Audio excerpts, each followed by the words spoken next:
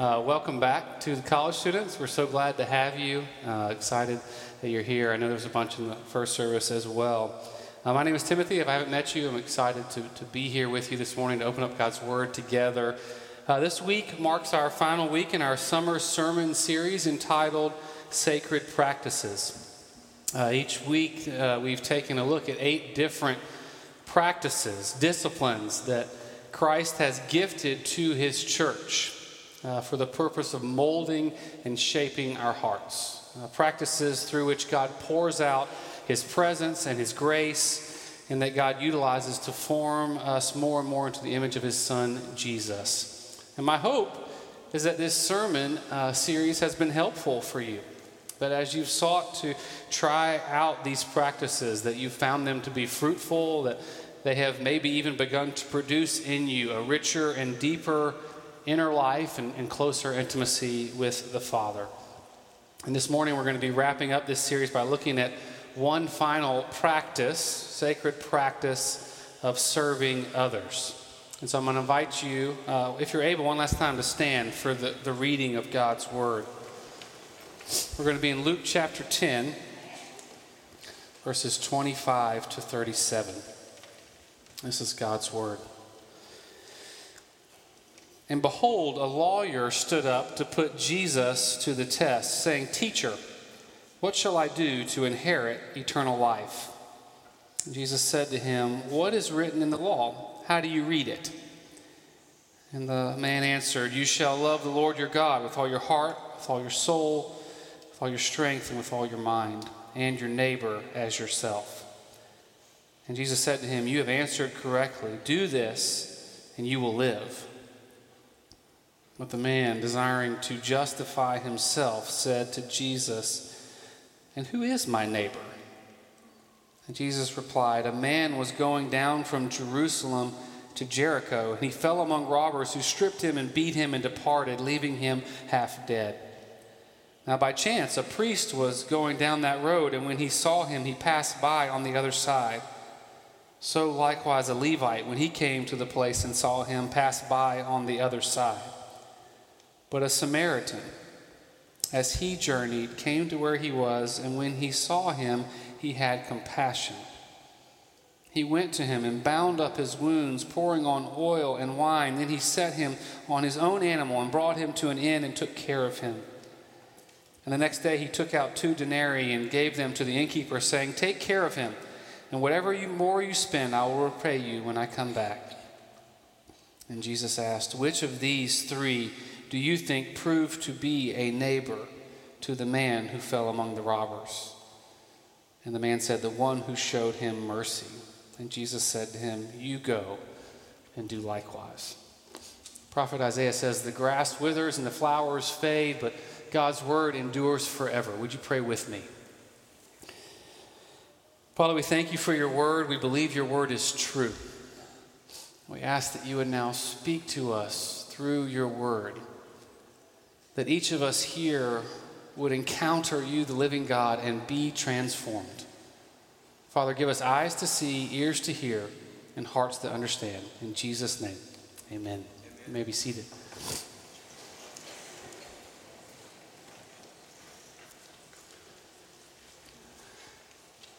I don't know about you, but when I hear a story like this, I can't help but ask the question, what would I have done if I had been there?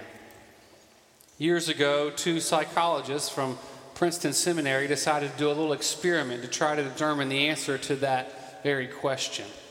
And the way that they conducted the experiment was by asking some of their seminary students to give a talk to a group of professors on the parable of the Good Samaritan and the relevance of Christian ministry to daily life.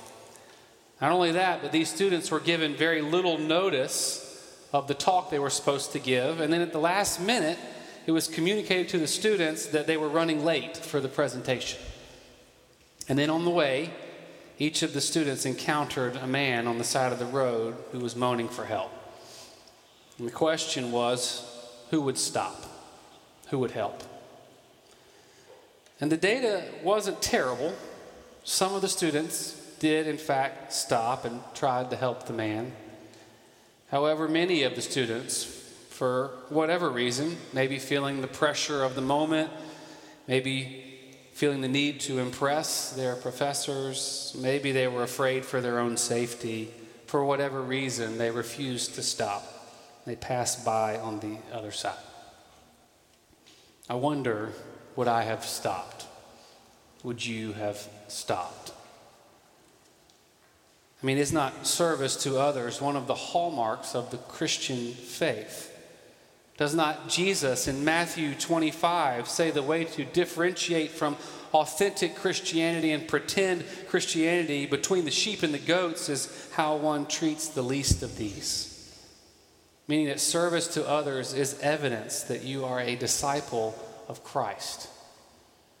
To quote the late Tim Keller from his book Ministries of Mercy, he says, "A life poured out in deeds of compassion, especially for the poor, is the inevitable sign that you have experienced Christ's salvation. It doesn't give us life, but rather proves that we have been with the giver of life." I don't question whether Keller is right in what he says, yet at the same time, I wonder, can I really say that my life is particularly marked by deeds of compassion poured out for the poor?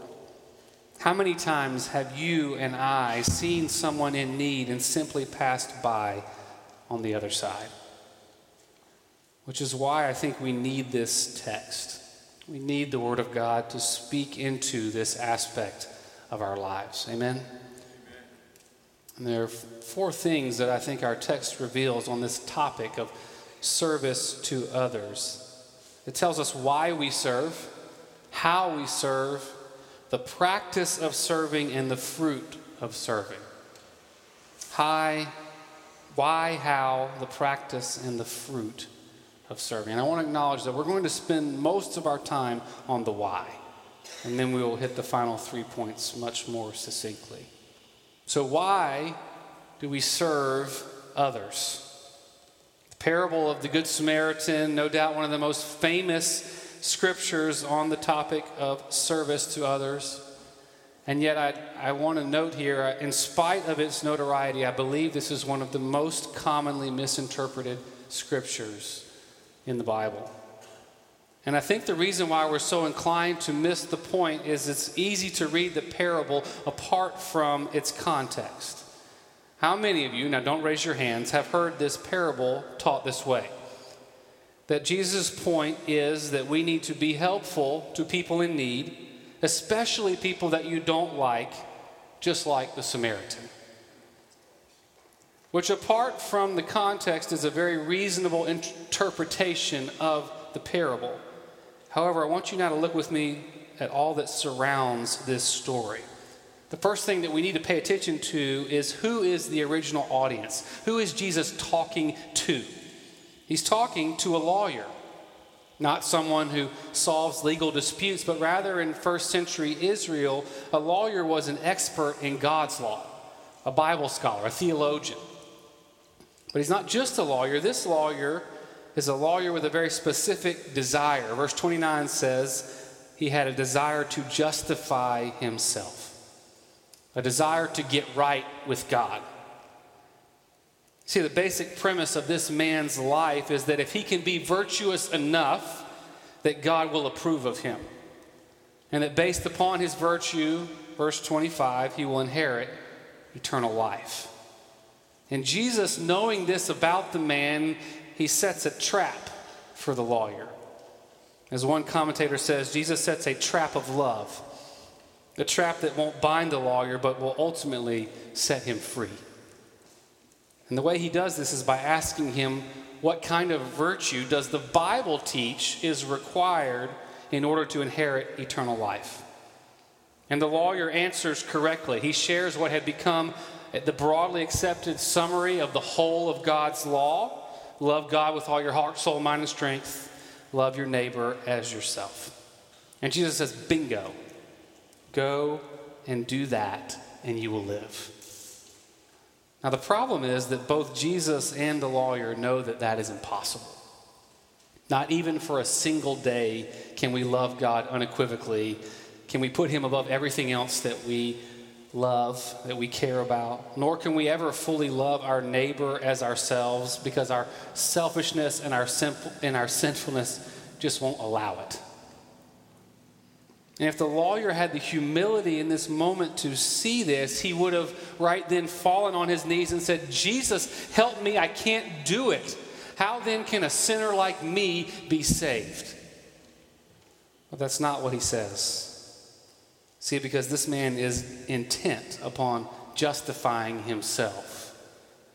And instead he responds with another question, verse 29. Well then, who then is my neighbor? You see, in asking this question, who is my neighbor, what he's trying to do is to whittle down God's law into something that's more reasonable, more doable, something that he can accomplish. He asked Jesus, who really is my neighbor, meaning it can't be everyone. Jesus, just give me the list of the people that I have to love like this. What's the minimum standard for salvation? I'm going to do that. I'm pretty sure I can love my neighbor as myself if we just put some limits on my neighborhood. Which brings us to the parable. And it's this man and his question that prompts Jesus to share this story. And the riddle for the lawyer and for us to solve that unlocks the true meaning of the story is, where has Jesus placed the lawyer in the story? Which character is he? Now again, let's reflect upon the traditional interpretation of the parable. Be helpful to people in need, even people you don't like, just like the Samaritan. And we come to that interpretation by believing that Jesus has placed the lawyer and us in the story as the Samaritan, as the one who is doing the helping, as the hero of the story.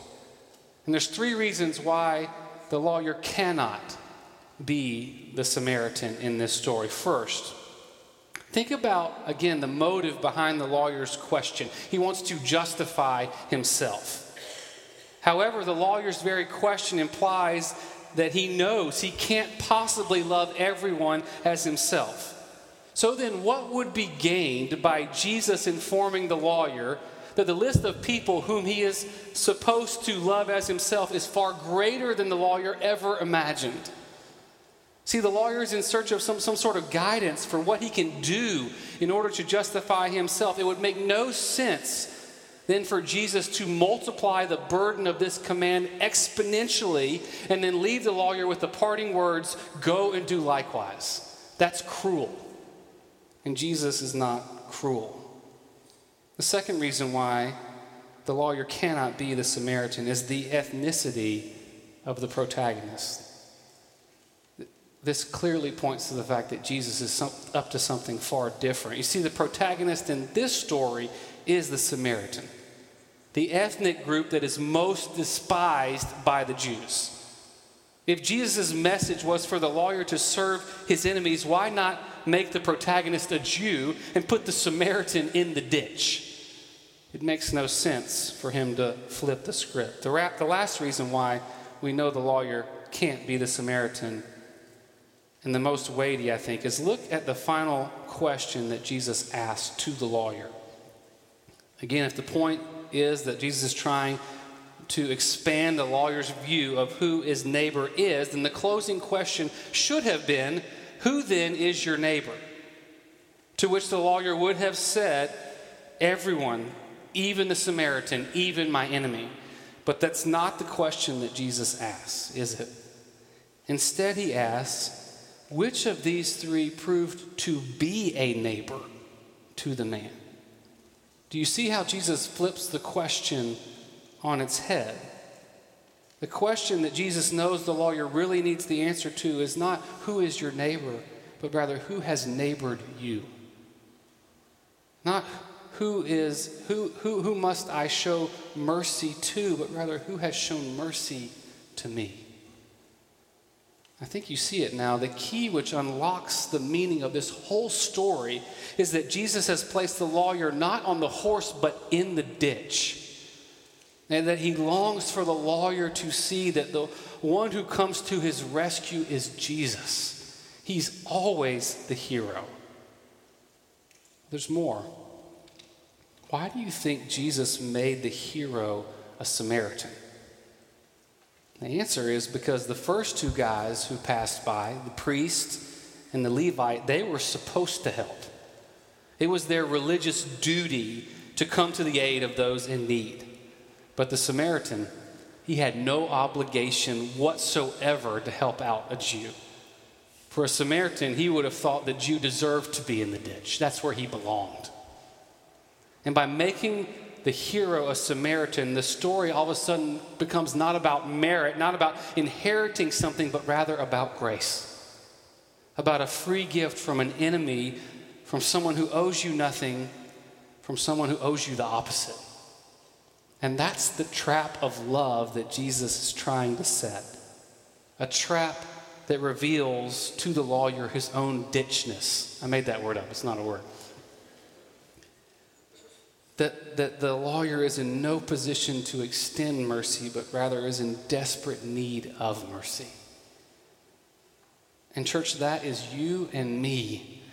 That is where we belong in this story as well. In the ditch, in desperate need of an act of free grace. Remember the lawyer's original question. What shall I do to inherit eternal life? To which Jesus answers through this story, there's nothing you can do, but there's something that has been done for you. And in this, Jesus has given us the answer to the question why we serve. We serve not to save ourselves, but we serve as those who have been and are being served by Jesus Christ. Look at how the story ends. Jesus concludes the parable with a question. Who is the one who proved to be a neighbor? And the lawyer says, the one who showed him mercy. And you see, it's in the lawyer's answer that we see that he finally gets it. That the gospel is about receiving, not earning. It is the one who receives who becomes equipped to then go and do likewise. And it's then that Jesus finally feels the freedom to send the lawyer out, because the lawyer has tasted the radical grace of Jesus Christ. Why do we serve others? Where does the motivation come from? It comes from the profound and unimaginable beauty of experiencing and receiving God's grace and mercy towards us. That's the why. By allowing God's grace to do its work on us, we more and more are motivated and empowered to serve others. We will never be a good neighbor until we've been neighbored by another. And thank God, as Eugene Peterson says in the Message Bible, that Jesus became flesh and blood and moved into our neighborhood. Which leads us to our second point. Knowing now why we serve, not to justify ourselves, but because we are the ones who have been justified, who have been served by Christ, we can now ask the more practical question, how are we to serve? And the answer of that question flows directly out of the why. Jesus refuses to give the lawyer any imperative until he really gets it, until he really sees his own need for mercy, and until he embraces his own ditchness. And so the question, church, I have for you is, what has you lying half dead on the side of the road? And I know the Sunday school answer is your sin, but I want you to be more honest than that. In what ways are you profoundly needy? You know what keeps me in the ditch? I'm an addict. I am addicted to approval. I need it so bad. And when I don't have it, I am a complete mess. And that addiction, that desperate need for approval, along with a lot of other things, keeps me in the ditch, keeps me needy. What has you in the ditch? The good news is that when we come to grips with our own ditchness, the result is that we will begin to look differently at others. We will begin to see people not as uniquely messed up, but rather as fellow ditch dwellers. Look again at our text. Jesus intentionally selects the person that would have been hardest for the lawyer to love as a neighbor. Like I said before, the Jews felt full freedom to view the Samaritans as subhuman. They believed that Samaritans belonged in a ditch. So the question I have for you is, who are your Samaritans? Who are those that you feel like deserve to be in the ditch, who are unworthy of being served by you? For some of you, it might be the addict, the one who's struggling with substance abuse and has made some bad choices that have led to their ditchness. For some of you, it might be those who embrace a certain ideology or political view or doctrine, or those who voted for Trump, or those who voted for Biden, those who support abortion, those who are against abortion. Culturally, we've gotten so comfortable putting people in this category, haven't we? Of being unworthy of being served by us. However, to embrace our ditchness is to embrace that I am no better than any other person. I am just as in need of grace. I'm just as unworthy of grace. And when we embrace that view of one another, it inevitably transforms the way that we serve one another. You know what the most dignifying thing that you can do for another person is? It's actually not to serve them, but rather to let them serve you.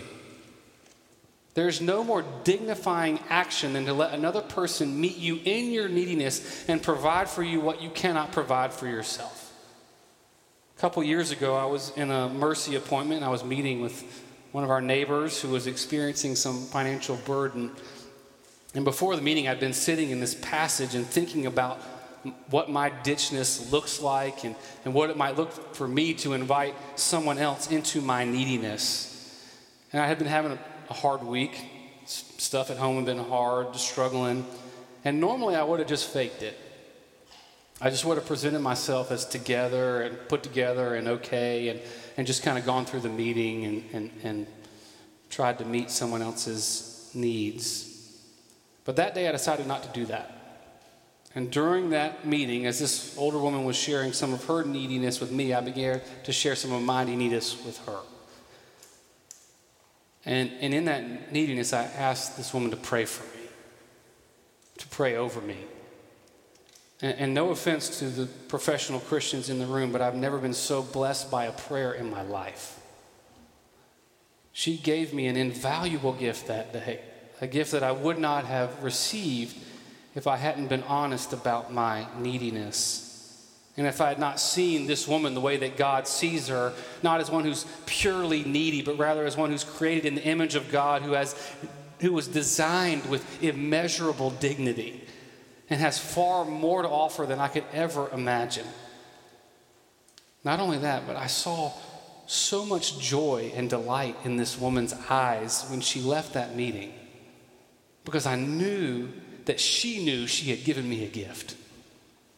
And I'm pretty sure that was more significant to her than the financial gift that the church gave. That's the meat of the how. God is inviting us not to be the hero in other people's lives. The church has played God for far too long and encouraged an unhealthy dependence that is reserved for God alone. But rather, Jesus is inviting the lawyer, inviting you and me into what we call here at Christ Central dignified interdependence. A recognition of our mutual ditchness, our shared neediness, our shared dignity. The reality that we all have something beautiful to offer to one another. That's the how. We serve as one who knows what it's like to be in the ditch.